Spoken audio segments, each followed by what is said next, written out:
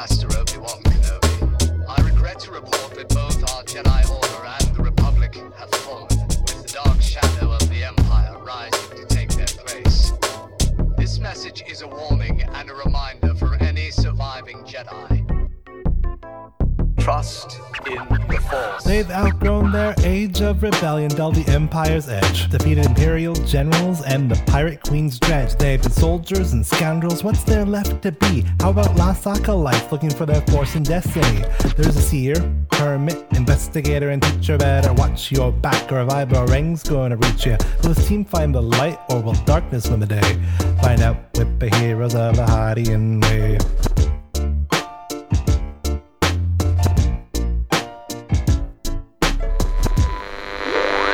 Welcome to Heroes of the Hydian Way. This is a Star Wars actual play podcast, and we're playing in Fantasy Flight Games' Force and Destiny system, using the Chronicles of the Gatekeeper adventure as developed by Tim Cox and Max Brook. This is Act 1, Question Episode 1, and I'm Ben, the GM for this adventure. Hey there, I'm back to rhyming. I'm Ren.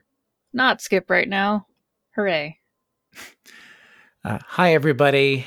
I'm Christine. Just Christine today. What do you rhyme with? I don't rhyme with anything. Yeah. Oh, okay. Because, I expect you to kind of bust out in a little rhyming rap. No, because thing? Ben's Okay. all, I'm Ben, the GM for this adventure, and then I'm like, well, I'm following that up with a rhyming word. That's weird. I'm Leslie. And I'm Brandon. Full stop. Together, we're the heroes of the Hydian Way. Yay! Yeah. With our See, powers that was combined. almost really boring because I didn't do my homework and write an intro, but instead we got some discourse on what rhymes. Yeah, some Thanks. Well, some it's patterns, some Yeah, Nothing it's always rhymes with Leslie. it's always strange when we're us and not playing fictional people. Hey, we're cool. I mean, speak for yourself. I Wait, guess. So as Ben mentioned up at the top of the show, this is going to be our Q&A for Act 1 of Chronicles of the Gatekeeper. We're just going to be talking about the adventure and about things going on, answering the questions that you, the listeners, submitted. We're going to do this round robin style, I think like we did the last one, where different people are going to ask different questions, and we'll kind of start conversation as we go. I guess I'm just going to throw the order into a wood chipper, and I'm going to start off since I was explaining things. This got really dark really fast. It's been a week. I'm going to start off with Cavalier Delta 7's question from Discord to everyone. When you are developing characters for RPGs, how much of yourself do you tend to put in them? So how much of yourself do you put into your RPG characters? It depends. From the get-go, I usually imbue my characters with some obsession of mine and just crank it to 11. Like Starship models? Okay. Like Starship models or, dramatic noir. But then usually as I play a character, I'm a person who largely does not do a lot of backstory planning for characters. I used to, as Christine can attest, but nowadays, even for campaigns, I'm lucky if I have anything that isn't on the character sheet figured out. And I don't fill in the background portions of character sheets either, so.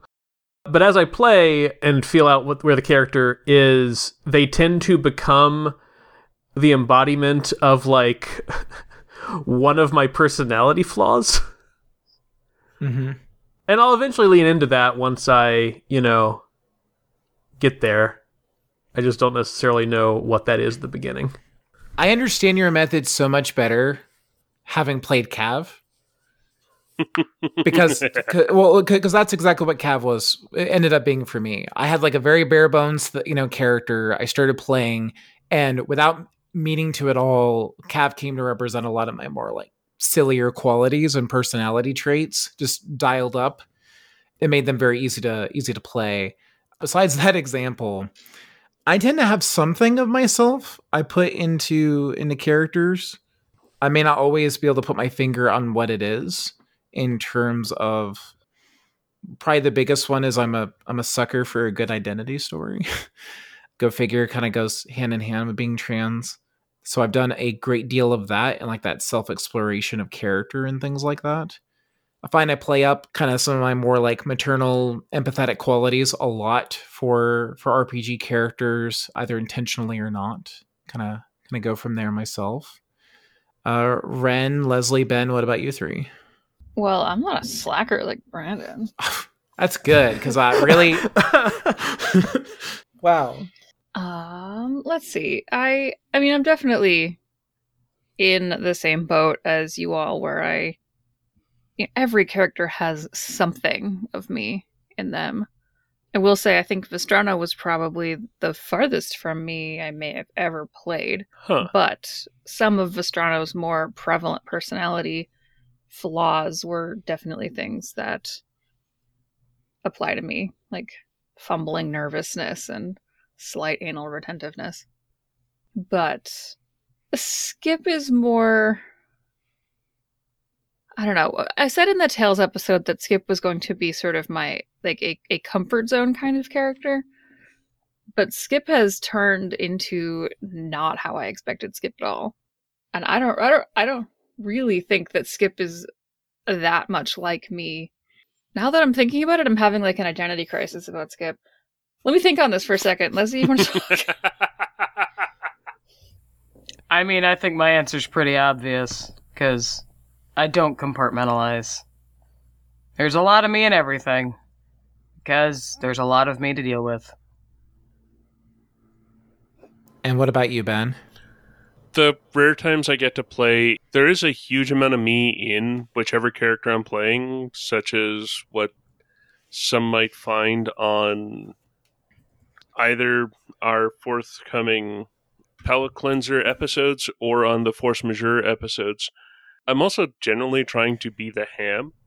Mm-hmm. Like, not so much comedy ham, as in trying to do bits or anything. Trying to do some unexpected stuff and seeing if it works and expecting it not to. Mm-hmm. A good example is most of my characters would try and do exactly what Barrowin did going into the jungle. It probably would have worked out the exact same way. Oh yes, the good old give all of us height trauma. The chances of that plan failing were very low, but like there's still a chance, right? So like, as was shown in episode 12 of this act, we kind of forgot one thing going into that episode. So, no one tried to lessen their damage. So, supplemental question. Are the characters you become most attached to the most like you or the least like you? Generally, they're the most like me in ways that I don't like to admit. Kind of going on what I had said before about my characters eventually kind of embodying some personality flaw I have. Those tend to be the ones that I feel the most connection to, even though it's sometimes kind of painful to recognize some of those tendencies that I sort of know I have in reality. And that the characters are often kind of cranked up a bit. But they still kind of end up being a place where I engage with some of those things I don't love about myself in a way that is, I guess, safe, if that makes sense. A lot. It's definitely those ones that do manage to make that leap to feeling like they have very particular thing they're getting from me, and that I'm acting out through them to some degree. Those are the ones that I get the most attached to, because usually they're the ones that also just end up being the most interesting and complex in the games they're in. If I don't hit that point with a character, I feel like I sometimes get lodged in sort of a shtick, right? I feel like the characters that I get the most attached to are characters that I design traits about them that are more aspirational for me. And if they embody those things that I wish I was better than me, then it does get to be very, like, I don't know, they're more enjoyable to play than being me. Characters as therapy. Probably not recommended. Yeah, so me and Ren are both saying, self-medicate with RPG characters. No, we're not saying that. I don't think you're licensed to do that, dear. Yeah. Just throwing that out there. I mean, on Heroes, for me, it fell out that way. I feel like I am probably the most like Kith because I'm not a father, and I'm not an entertainer by trade, and I'm not, a robot droid. I don't know. I feel like the people I get the most attached to are the ones that find the family dynamic in the group the best. And we really nailed that, I think, pretty early in season 1. Also, Kith had a lot less to work through, so I really don't know. I'm not going to say don't play yourself in an RPG, but don't limit yourself to playing yourself in an RPG. Suss things out, try things new, and respect yourself when you realize you can't do it. Yeah, definitely that last. What about you, Ben?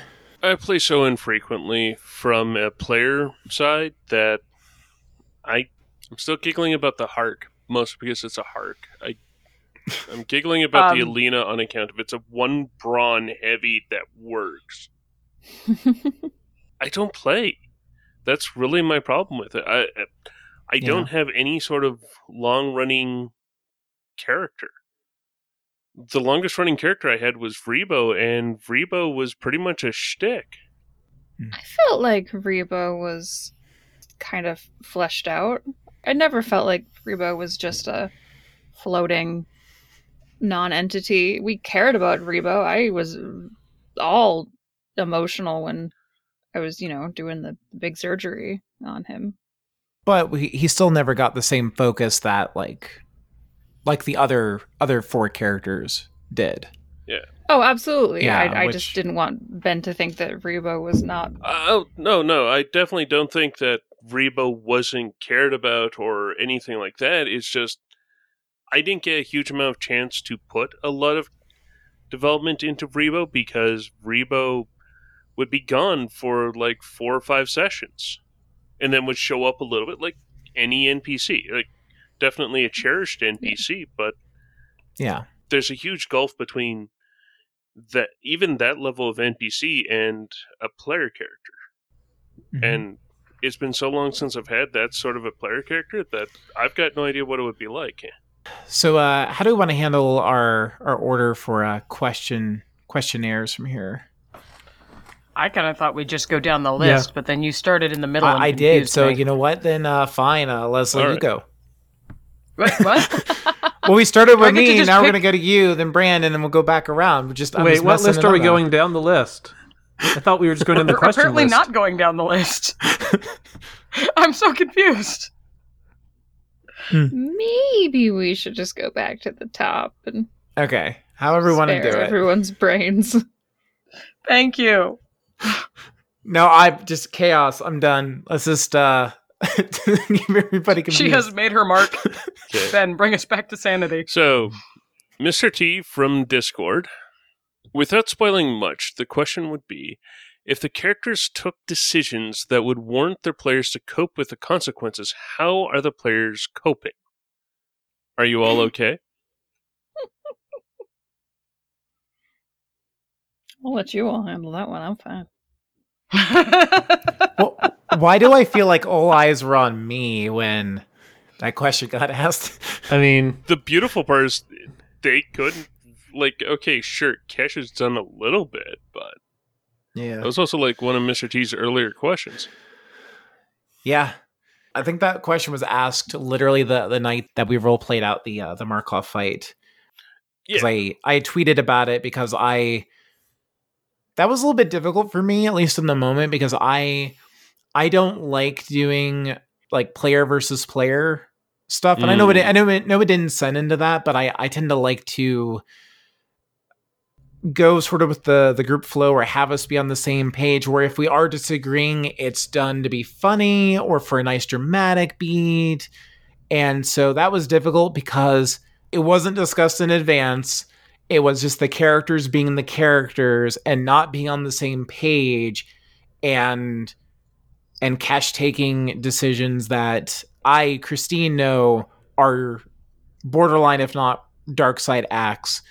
I don't know. I guess I find that a little bit challenging. I'm okay. Like there's a complete separation between, what Kesha does and what I do. And like afterwards, I apologize to Leslie and we had conversations and like we're good.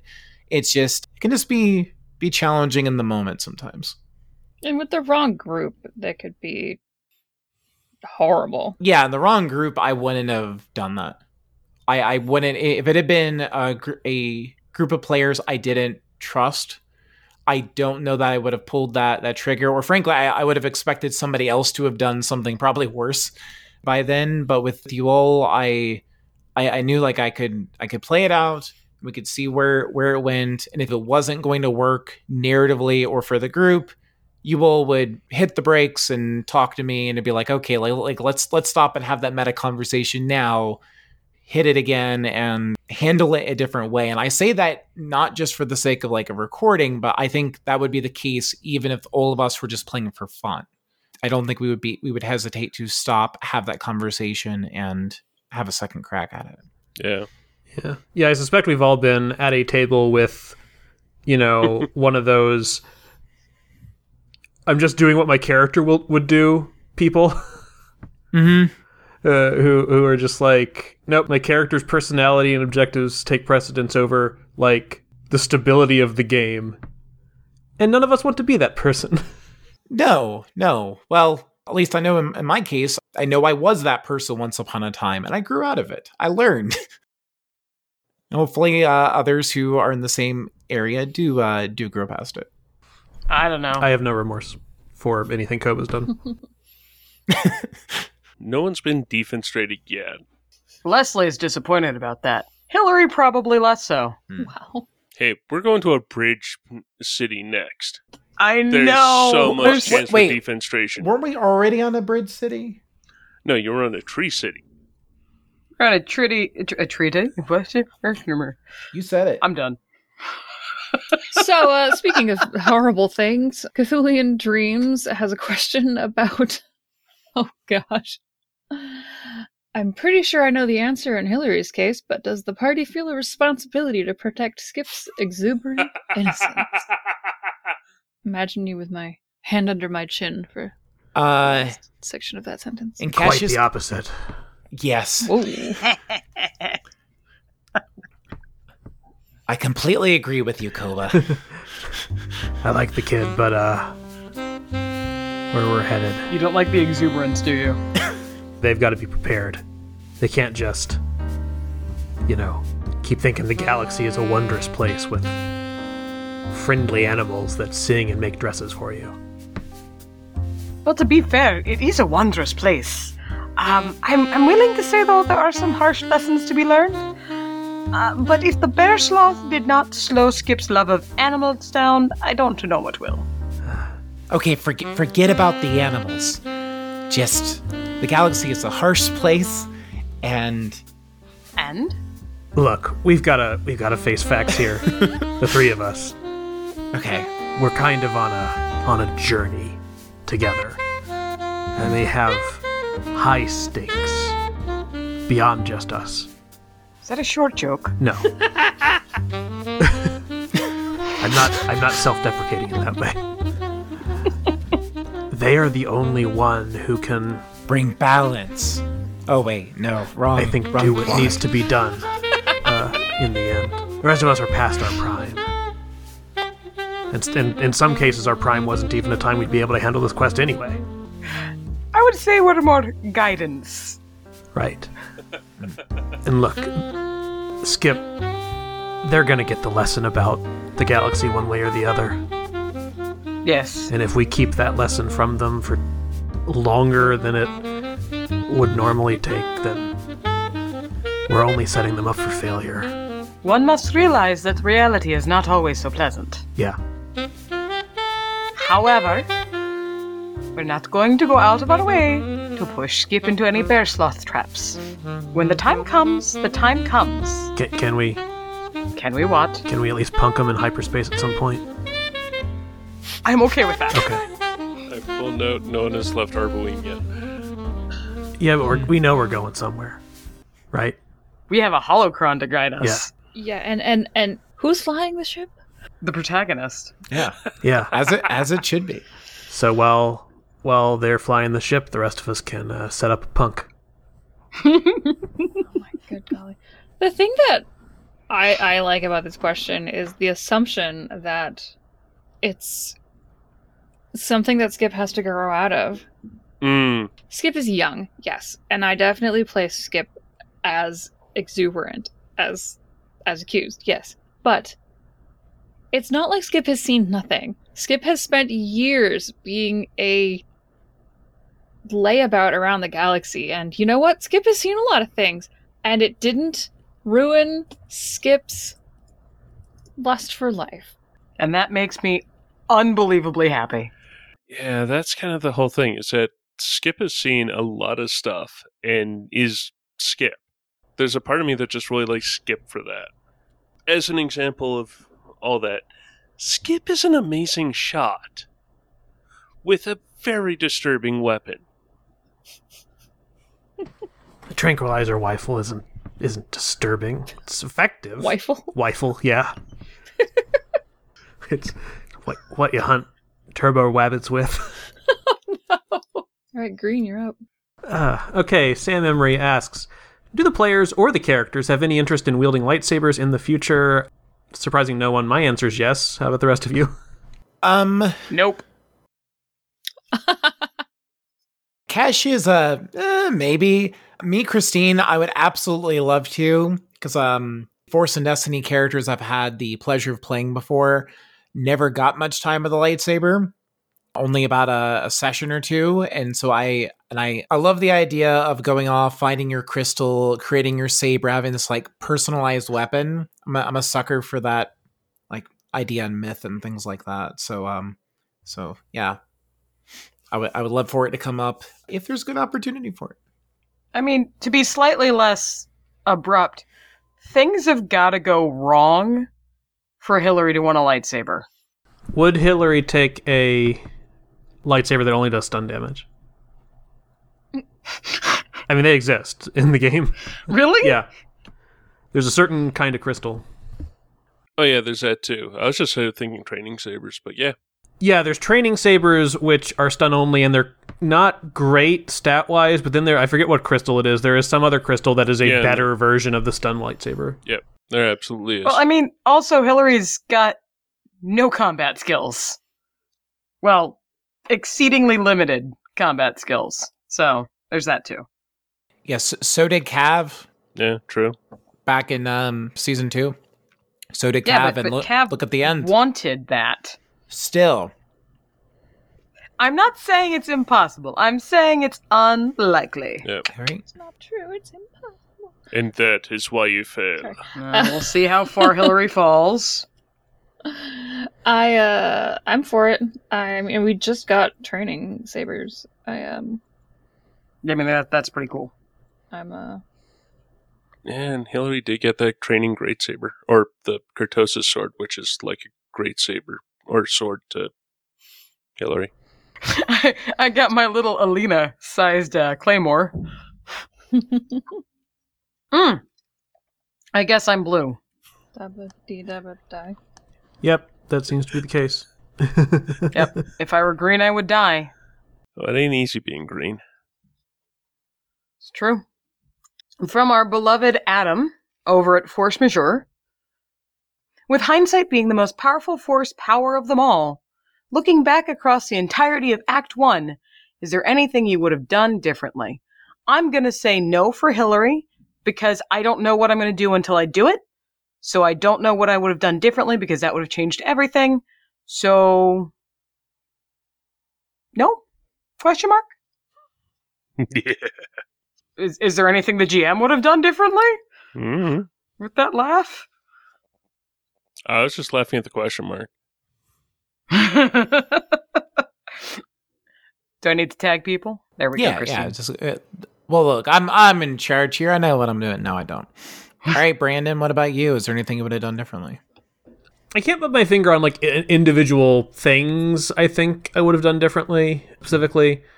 It did take me a little while to kind of find where I wanted Koba to be mechanically, as well as character-wise, honestly. So, like, there's definitely things that now that I have worked out better what that is, I would love to have done from the start, right? That's just kind of the arc of an RPG That's a character. fair point, yeah. You know, it's pretty rare that you sit down with a character you haven't played yet and they're just fully formed in the first session. I would find that deeply suspicious. Yeah, imperfect and exactly the way you want them to be.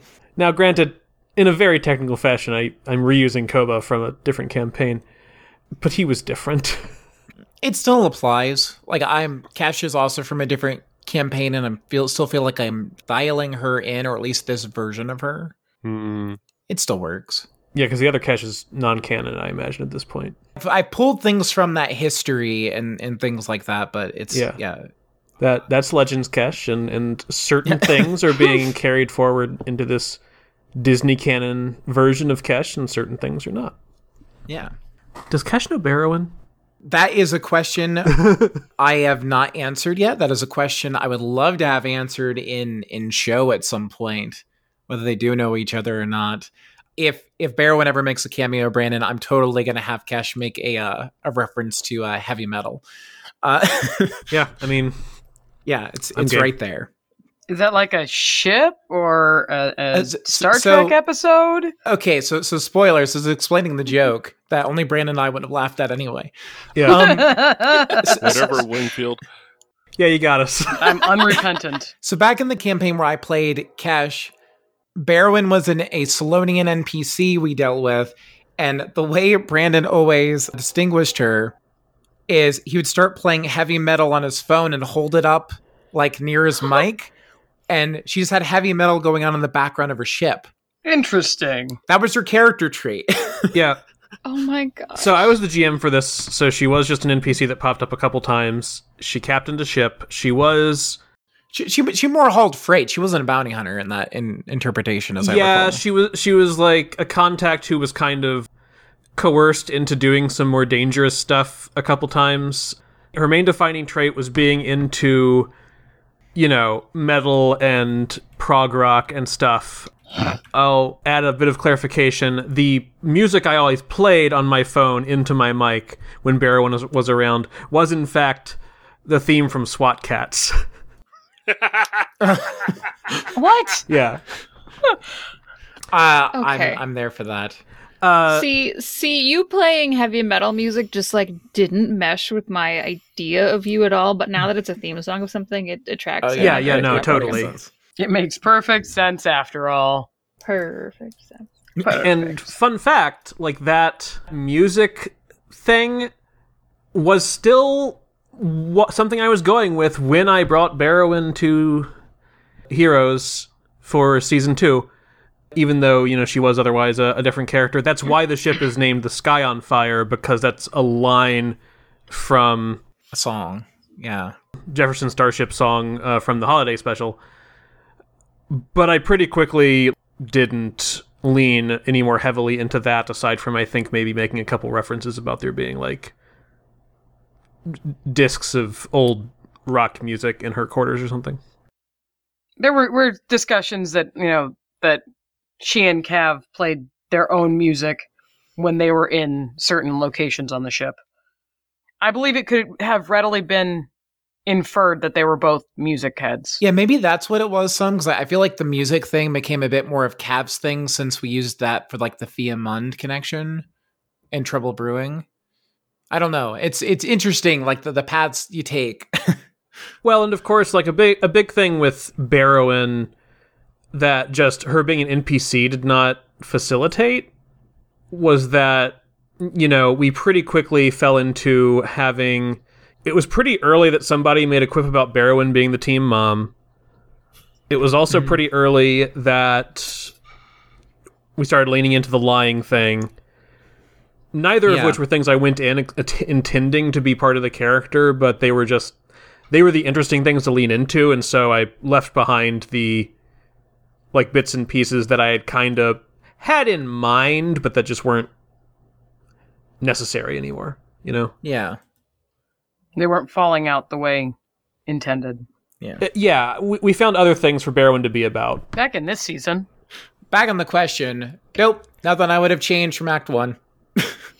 Did we get Ren's answer? Did we? Oh gosh, I don't sorry. think I was. I don't think we did. I think Leslie, Brandon and I have answered. Yeah, Yeah. that's what I was thinking. I don't think that I would. Nothing about how I made any decisions or anything. I would have liked to have started off with a more consistent accent. That might have been nice. Consistent accents. Gotcha. Totally makes sense. And from a GM point of view, there's a few things that I wish I brought up before things got moving in the Markov as a set decoration. There was a few things that would have been great that would have been just sort of little digs at what the characters had said earlier and had tried to set up.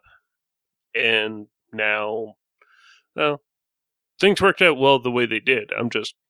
It would have been nice to have these few other little flourishes for callbacks. One would have been, for example, Markov offering coffee or calf. Right, yeah. To me, that also exemplifies Markov on account of there's exactly one person in the entirety of that city that can drink calf. They have a calf set that they drink out of. Like, I don't really think it just sort of shows how separated Markov is from, like, reality.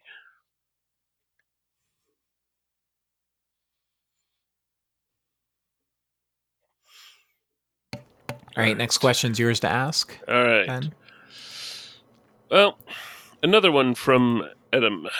We've already seen Kesh, in particular, taking a step or two down the darker route, while Hillary strives for heights of Paragonhood. Are these conscious choices because that's where you wanted those characters to be, or is it just completely organic for the four of you? Leslie, I feel like you or I should start this one off, given both of our characters are called out. Yeah, I'm feeling very pointed at Adam. We're going to have words about this. Assuming that I have any conscious thoughts of being a paragon. Shame. I've got no clue what I'm doing.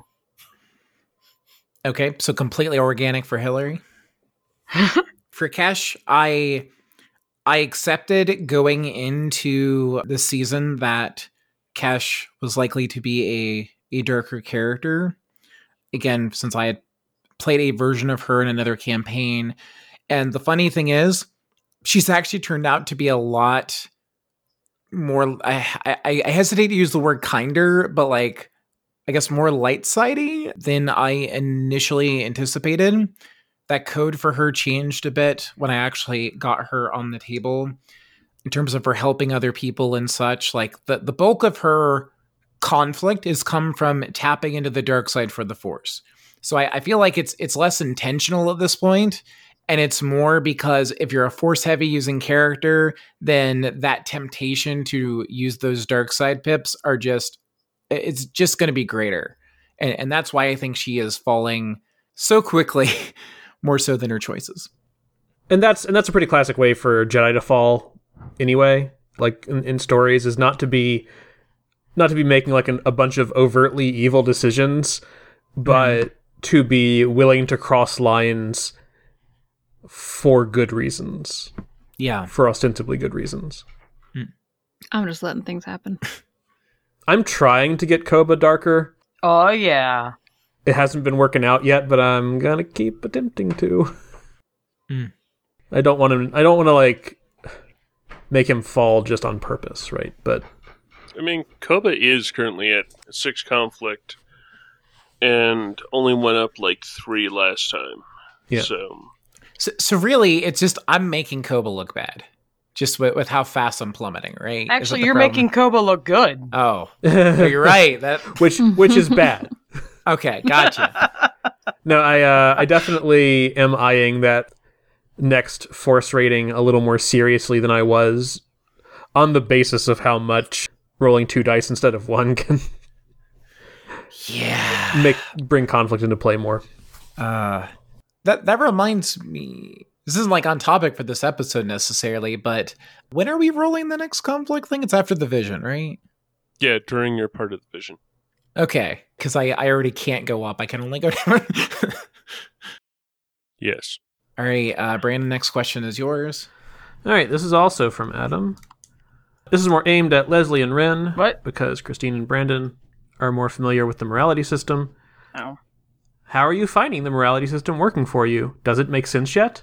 And does it guide any of your character choices, knowing they will be weighed and measured at regular intervals? Nope. Is that no to all? I haven't seen how it does anything yet, really. And I haven't been playing with it in mind. So, sorry. No. So I feel like it's systematically incredibly easy to just end up being super Paragon, which is why I have done a couple of deliberate things to stick myself more middle of the road, like stealing things from Markov's chambers, because I don't want to just skate by and accidentally end up a Paragon through just not having made any active choices. So I don't know, am I wrong in just assuming that it's just like a little too easy to just stay very good? No. Well, from my experience, yeah. I feel like it is sometimes too easy to stay too good, especially if you have a character who doesn't use the Force. Like, I feel like that really is what drives that morality system at the end of the day. So I've had a character before in a game that was certainly not even Hillary levels of good.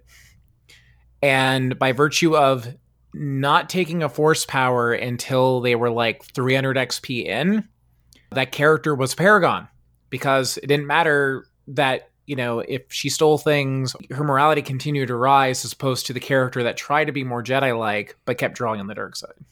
yeah, it's definitely balanced with actually using the Force sometimes in mind.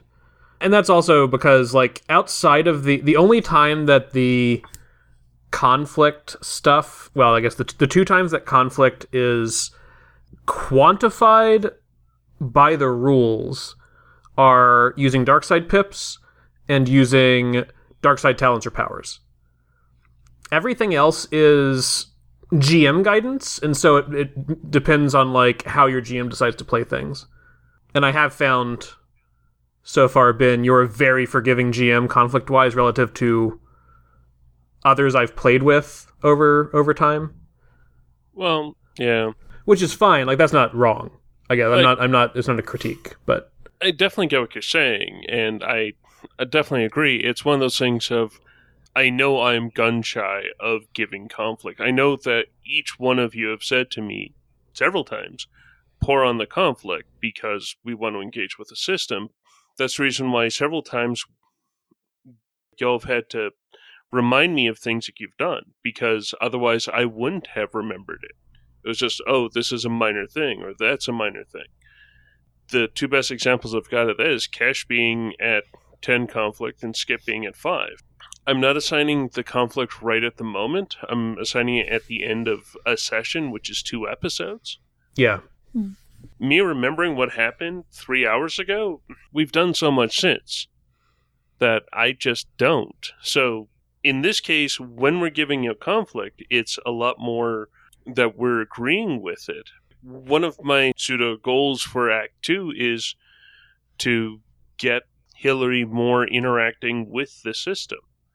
And one of the ways it is easier to do that, you're right, is get Force points being used and Force powers being used. Trying to make it worthwhile to use them instead of doing things outside of it. And like, to be sure, the amount of bookkeeping that conflict can ask of the GM is not great. Yeah. As in, it's not great that it asks you of things, not that it's not a great amount. Because I've had that problem too when I've run Force and Destiny games where, like, a part of me wants to not have to worry about the conflict in the moment and instead do it later. But if I do that, I will forget some things, or I'll miss some things. Or, if I say, hey, you got 3 conflict for this thing that happened 2 hours ago, and the player's like, that's not worth 3 conflict. What are you talking about? Then it becomes kind of a situation.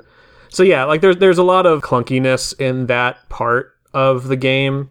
I guess the biggest reason why I am gun-shy about it is because there have been a few times where I've had players do decisions where they're splitting the party in not trivial fashions. It's not taking 2 different paths. It's, okay, well, if you do that, then you're not showing up for like 3 sessions because I'm going to stay with the main group, and then we're going to have to figure out something elsewise.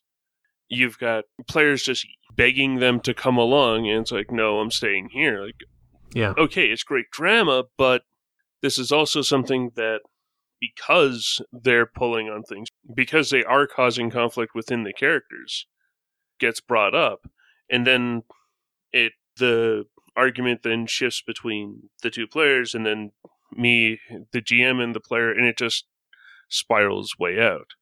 Yeah. Like me, I kind of get gun-shy with it.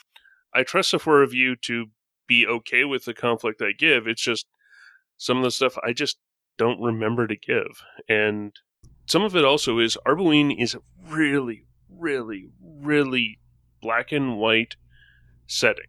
Sure. Yeah. Like, it is go in, have rebellion, overthrow the Reeve, get the stuff off the Reeve, or steal from the Reeve and make sure that the Reeve can't do anything, something like that, and then head out. That's a basic thing.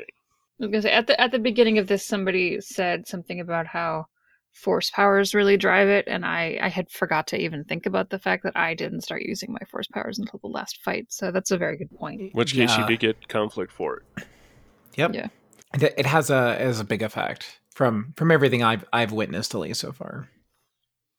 I didn't want what I said to come off as some sort of a complaint or anything, more just as an observation about how I thought that it might be too easy for me to just end up all Mass Effect Paragon. In my experience, that is the biggest complaint of the morality system. Mm-hmm. Like, that's the reason why we're doing it like twice an act instead of doing it after every session. The way the book suggests it is broken. I would love to go back in time and sit in the boardroom while they were discussing that, or talk it over with the playtesters of way back when. Yeah. It seems too biased. Yeah, it seems like whatever their metric was for how often conflict was going to be assigned was much, much higher than the reality of most games. Because even during the discussion, Brandon and Ben were talking about how, they may not remember to assign it in the moment, or, by the end of it, it becomes a, difference of opinion over what happened. I found kind of the same thing where a lot of times players will argue when conflict is assigned, or how much and what's going on here. And I feel like that kind of system works better when you don't have to stop and have that conversation all the time, when it can be sort of those bigger moments are what make the radar. Yeah, but it also just kind of baffles me, the players that would view it as a punishment. Maybe it's because it's called conflict. Yeah. I don't know. It comes back, I think, from the old dark side points thing, also for older Star Wars. Yes, games. that too. Yeah. I don't know. Interesting things need to happen to your character for your character to grow. Yes. But there's also a lot of just people separate from RPGs who are afraid of failure and are afraid, or don't necessarily realize the only way to learn and grow is to fail. Failure can be such a good catalyst, though. Ugh. Mm-hmm.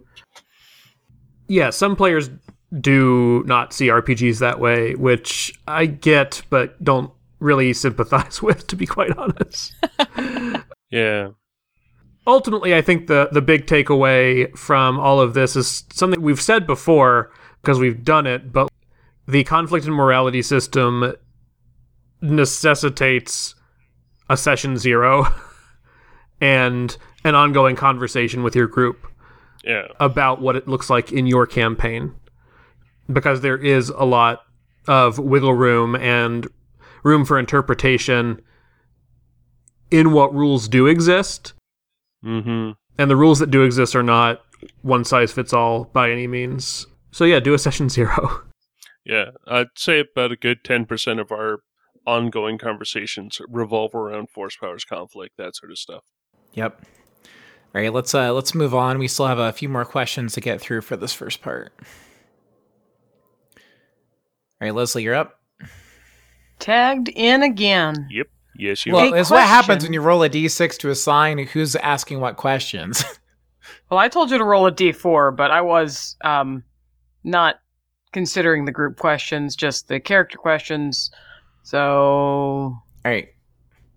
whatever, it's still Adam. A question for everyone. How useful do you find your moral strengths and weaknesses for guiding your character compared to, say, duty or obligation? Ben, how do you find it helps you shape the story? I'm going to go ahead and jump in here and say I think way less about Kesh's moral strength and weakness than I did Nima's duty or Cav's obligations. I feel like that makes sense, though. Yeah, I had to remind myself the other day, I'm like, what is her weakness? And I had to go look at my character sheet because I couldn't remember. that's an obstinate thing. Yeah. I was going to say I'm essentially the opposite, but that's probably not entirely true. I find moral strengths and weaknesses to be, of the 3 mechanisms, the one that works for me the most, but that's more because I just don't like obligation and duty. Really? Yeah, I just don't like them. Them as systems has never worked for me very well. Duty slightly more than obligation, because the contribution rank, I think, makes duty sort of worthwhile and interesting. I don't like obligation as a mechanic. Like, I think making a decision about some, like, things your character has to worry about is valuable, but I don't think any of the rules or anything that surround obligation is particularly useful. Anyway, that all said, I also sometimes forget what COBAs are, but fortunately, they're ones that I lean into kind of on my own, so yay. Yeah, pretty much. For me, I find that both obligation and the moral strengths and weaknesses shaped my characters pretty well, and I leaned into them rather frequently. I will say I'm enjoying the moral strengths and weaknesses more because, I've got enthusiasm and recklessness, and that's just really fun to play. Mm-hmm. And obligation just meant that I had this thing I had to keep in the back of Vestrano's head all the time that he was angsty about. So it's more fun to be enthusiastic, I suppose. I mean, I'm inclined to agree. I like enthusiasm. But I definitely found both of them useful for making the character around them. Yeah. Okay. Yeah, Leslie? Oh, okay, I guess I should answer too. Yeah. I don't know, because like Ren said about keeping the obligation in the back of the mind, that's kind of how I'm trying to do with the strengths and weaknesses, but I haven't found a way to act on, like, it's love and hate, gonna be honest. I feel like those are pretty obvious, that Hillary's been working with the love a lot more than the hate. Mm-hmm. Mm-hmm.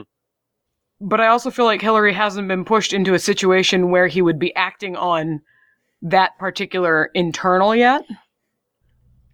There was a good chance at that encounter as we were trying to leave with the Imperials, but we didn't. So we didn't play that game yet. But I don't know. I'm still very, I don't want to say iffy.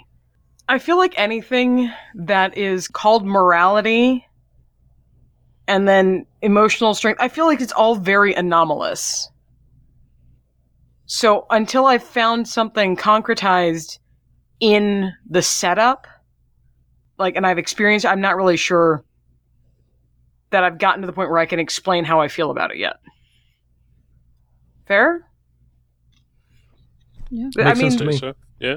Yeah, I was about to say, I've been playing Star Wars a long time, but I've never done much with Force, and I've done nothing with conflict, morality, strengths, and weaknesses until this game.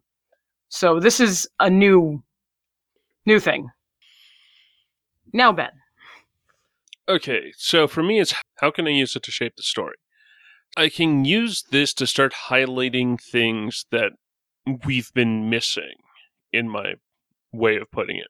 For example, the two that in Act 2 I am 100% going to be attempting to wrap upon is Skip's recklessness Yes. and trying to egg Ren on to make Skip make a few reckless choices that are detrimental to the group. Which I'm sort of wanting to do this in a way that it's not going to be entirely going over horrible lines, but in ways that definitely are detrimental to the group, at least for the moment. There are a few things with how Hillary has been played so far that I am going to try and egg on with the hate aspect. Because there's 2 or 3 different levers that, from the way Leslie has played Hillary, that are, I wouldn't quite go so far as to say open wounds, but sensitive topics would be a good way of putting it. Mm-hmm. What would happen if Ozzel's killers showed up? There may be words. If whose killers? What? Excuse you. Admiral Ozzel, I assume. That's what I Okay, heard. ooh, I'm glad then. Ooh. Wait, that means Darth Vader's going to show up. In the prologue, there was the dying pilot, I guess? It's my first black band on my sleeve. Yeah. I know what's going on, Ben. Oh. They might just be being butts, but I do know. No, I just forgot the name, and yep.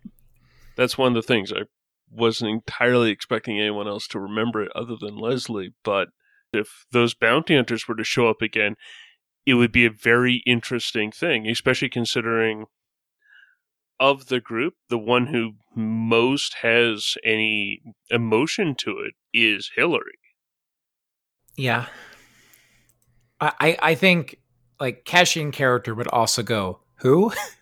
If that moment happened, which I also feel like probably says something about those characters. Yep.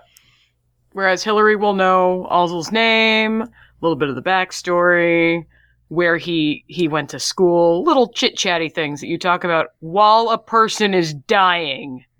You monsters.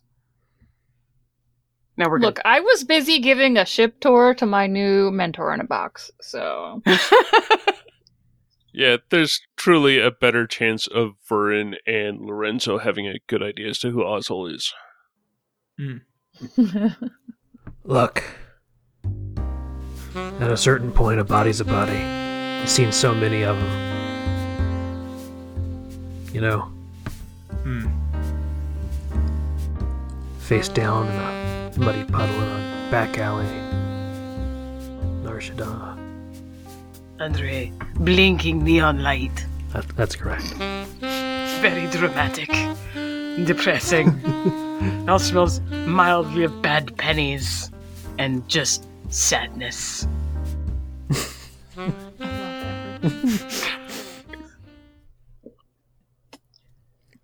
I feel like there's just like so much more I could talk about in terms of what Ben just said, but I think if everyone's okay, I might scooch us on. Well, I was trying to get Leslie's attention. Okay, she actually has a question.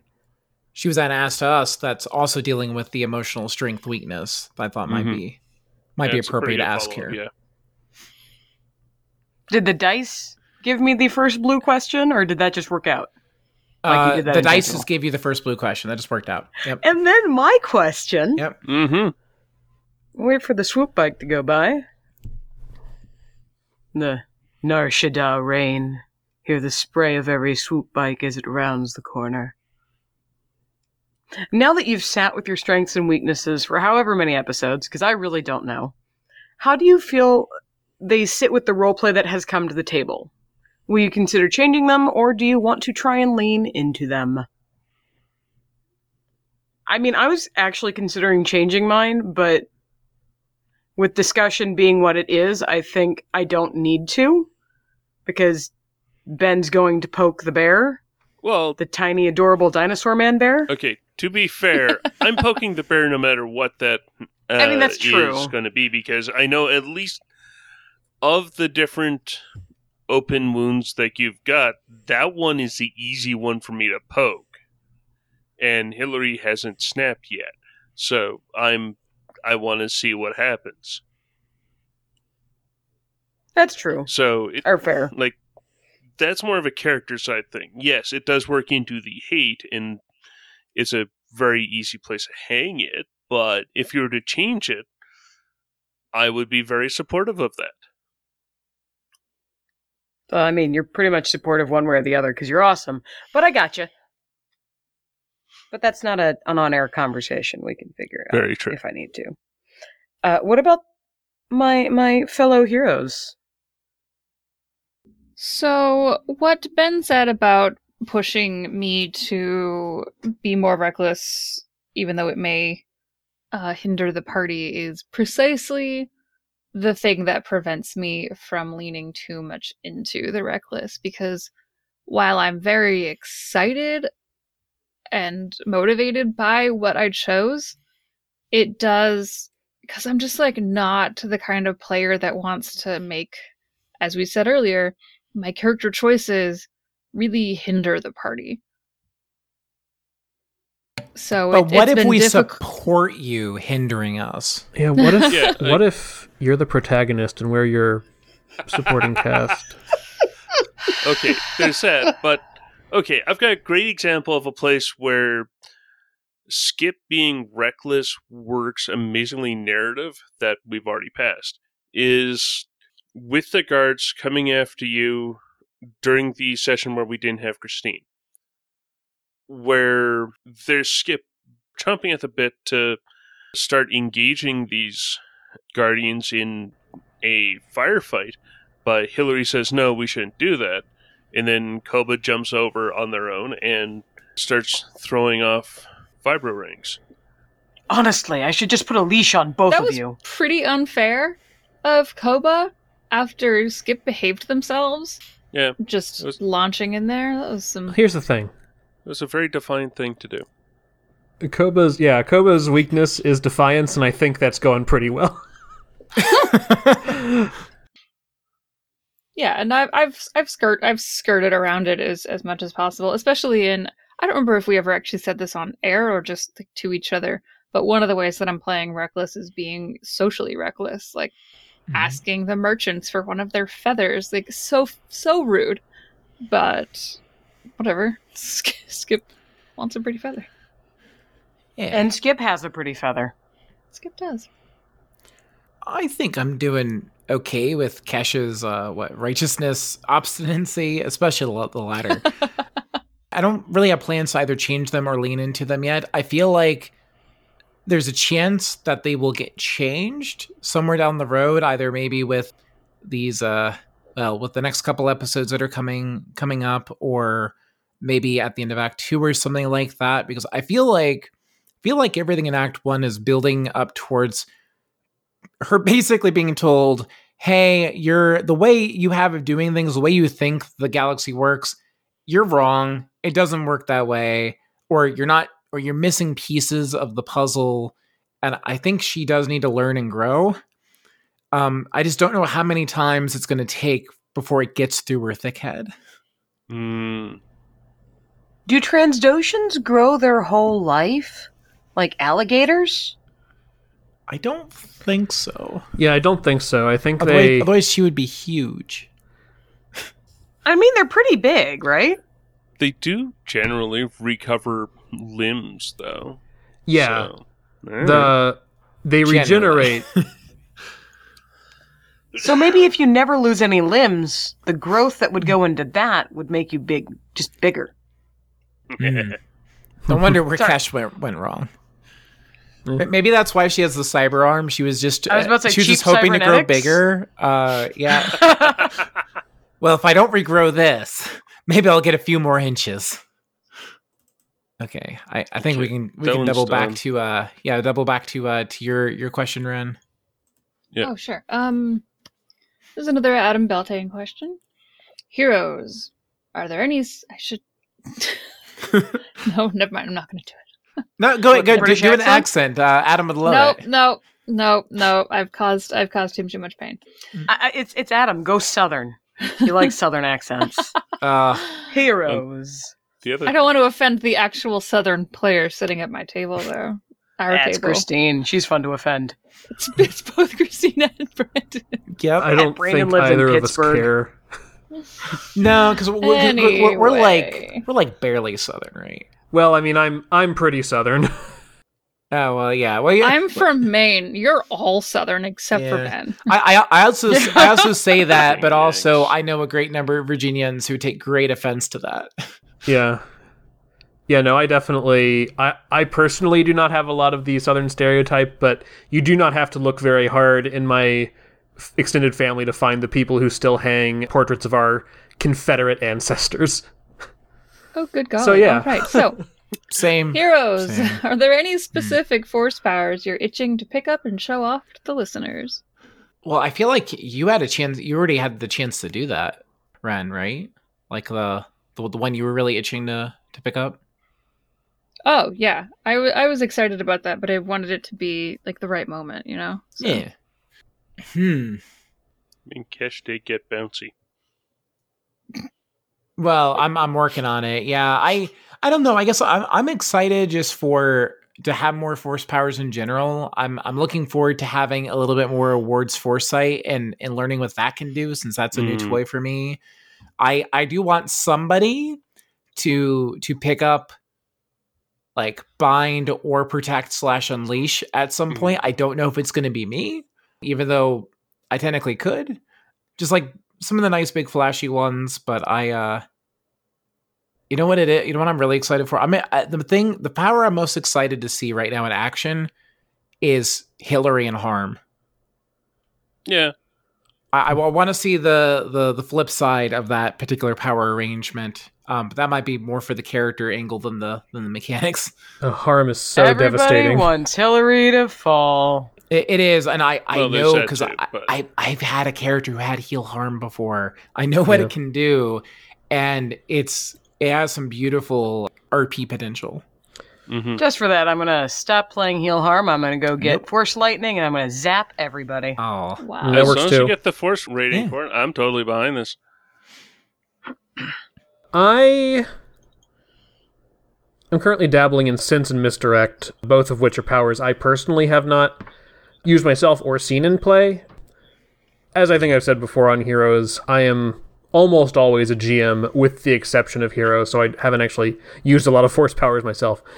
But I don't necessarily have goals to be like, oh, I want to make sure everybody sees how cool Misdirect can be. Like, it has some stuff I'm excited to pick up, but I'm not setting out for it. Bind is like high on my list of what I would potentially buy as a third power. Really? Huh. Yeah, something that I decided about with Koba was that I did not want to take any powers that were directly damaging. So no move, no heal harm, no protect unleash when I got there, etc. And I also wanted to, I'm forbidding myself from taking enhance because it's one that I take a lot because it's really, really good. I mean, it really, really is. Yeah, It's also cheap. That's two people saying really, really. yeah. It's well, that's good news for me because guess what I just bought. well, yeah, and like also, I am definitely a person who, I know a lot of people look at enhance and they're like, oh, the side where I can add ranks to things is great, but this jumpy side is good because it's just I can jump, and I'm like, I can jump. Oh man, Jumping is awesome! jumping I mean- is great.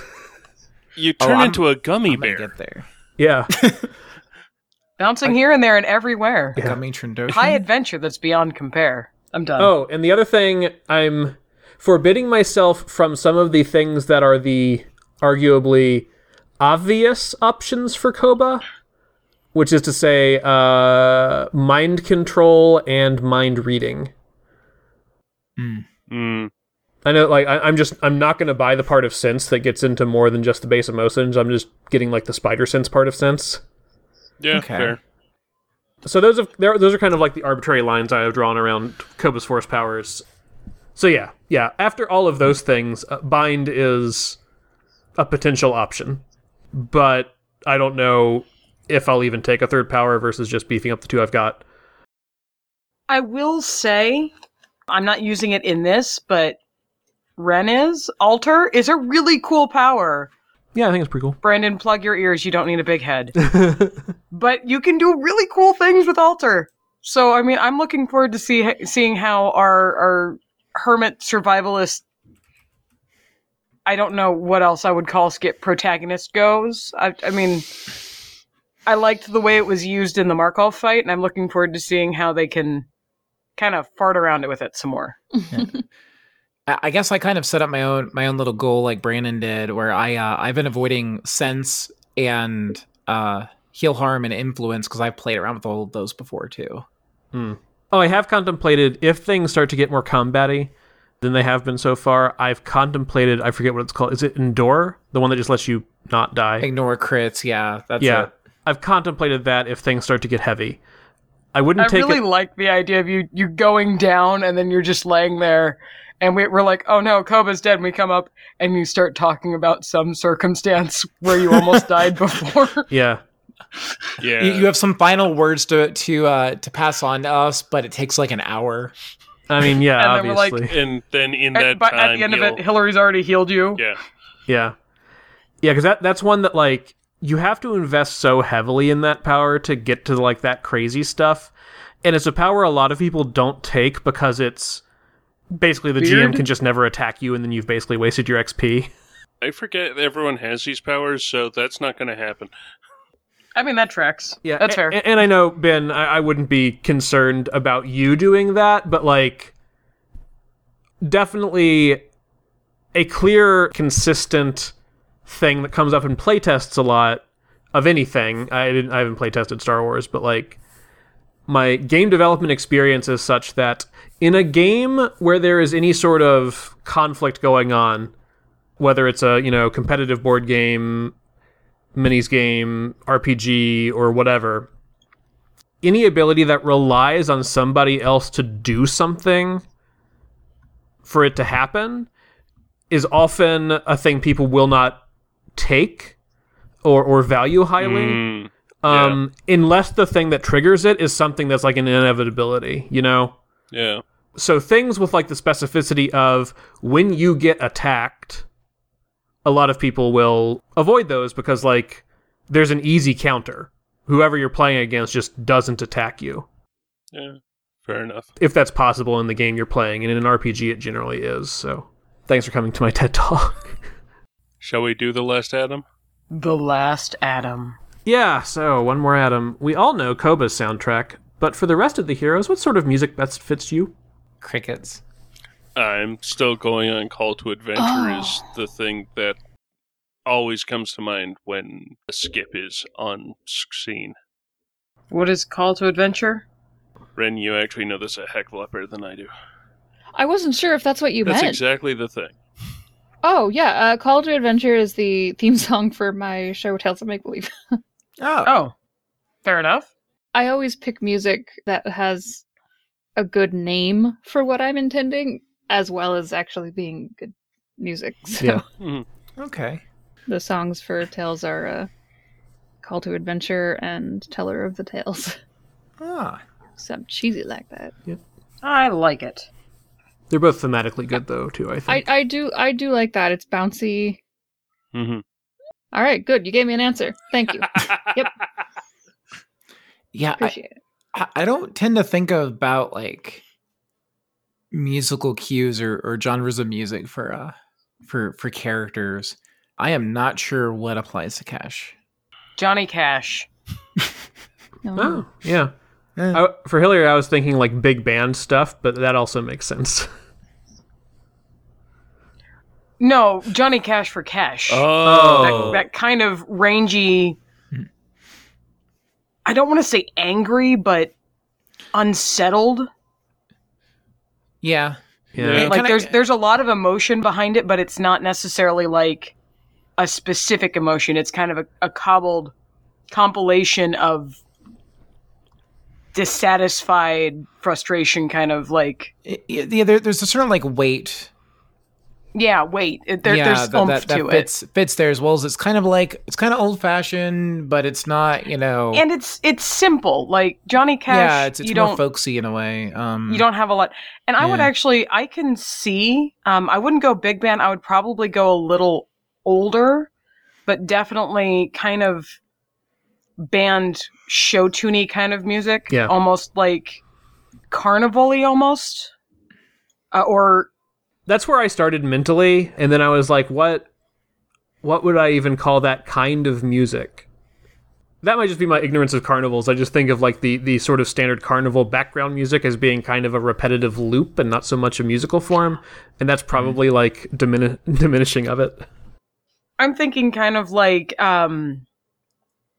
small group, more staged than folksy music. Yeah. So, like, it could be played on a calliope, or it could be played on an accordion or strings, but it's all kind of, it's lighter. The barbershop quartet. Yeah, or equivalent feel in instruments. But yeah. Basically, music that you can see the people wearing straw boaters and stripy suits. Yeah. Without being Beach Boys, but maybe being Beach Boys. On Aline, there are a ton of barbershop quartets. Nobody's quite sure what a barbershop is. Because none of them have hair. Because they're all lizards. Well, it's a grooming service. It doesn't have to have hair involved. I suppose. Nice skin brushing. You get your scales buffed. Yeah. Mm-hmm. Get them to a nice shine. Yeah, totally. Yeah, I'm totally behind that too. Yep. Also, I mean, Hillary hasn't ever actually been to Aline, so... Who knows? Fair point. All right, so I think that's going to close out this first episode of our Q&A. Tune in next week where we're going to answer the rest of the questions. Or at least more. Or more of the questions. All of that.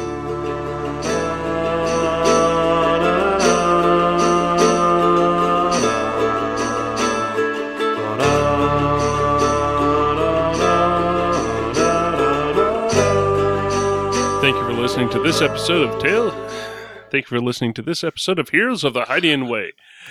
You can find show updates on Twitter at The Hydian Way, and you can find me, Ben, on Twitter at Deuterium Ice. You can find me, Ren, at Atomic Firebird, or if you don't want to hear my personal ramblings, you can just see my professional updates at Make Believe Info. You can find me, Christine, on Twitter at 12th Night. That's 12th, Night with a K. I am at Leslet GS. And I'm at Blue of the Kin, or you can check out my other podcast where Christine joins me to play some Star Trek. Also, other people's do too, but Christine's the only one on the mic right now. At Endeavor Show, ENDEAVOUR Show. And we are all at thehydianway.com, where you can find previous episodes. You can find more episodes on Apple Podcasts, Spotify, and Google Podcasts. Plus, you could really help us out by rating, reviewing, and subscribing. We're also on Facebook as The Hydian Way. You can holocom us at heroes@thehydianway.com. If you like what we do and would like to support the show, check us out on patreon.com/thehydianway. Or you can toss a cred to your podcaster at ko-fi.com/thehydianway.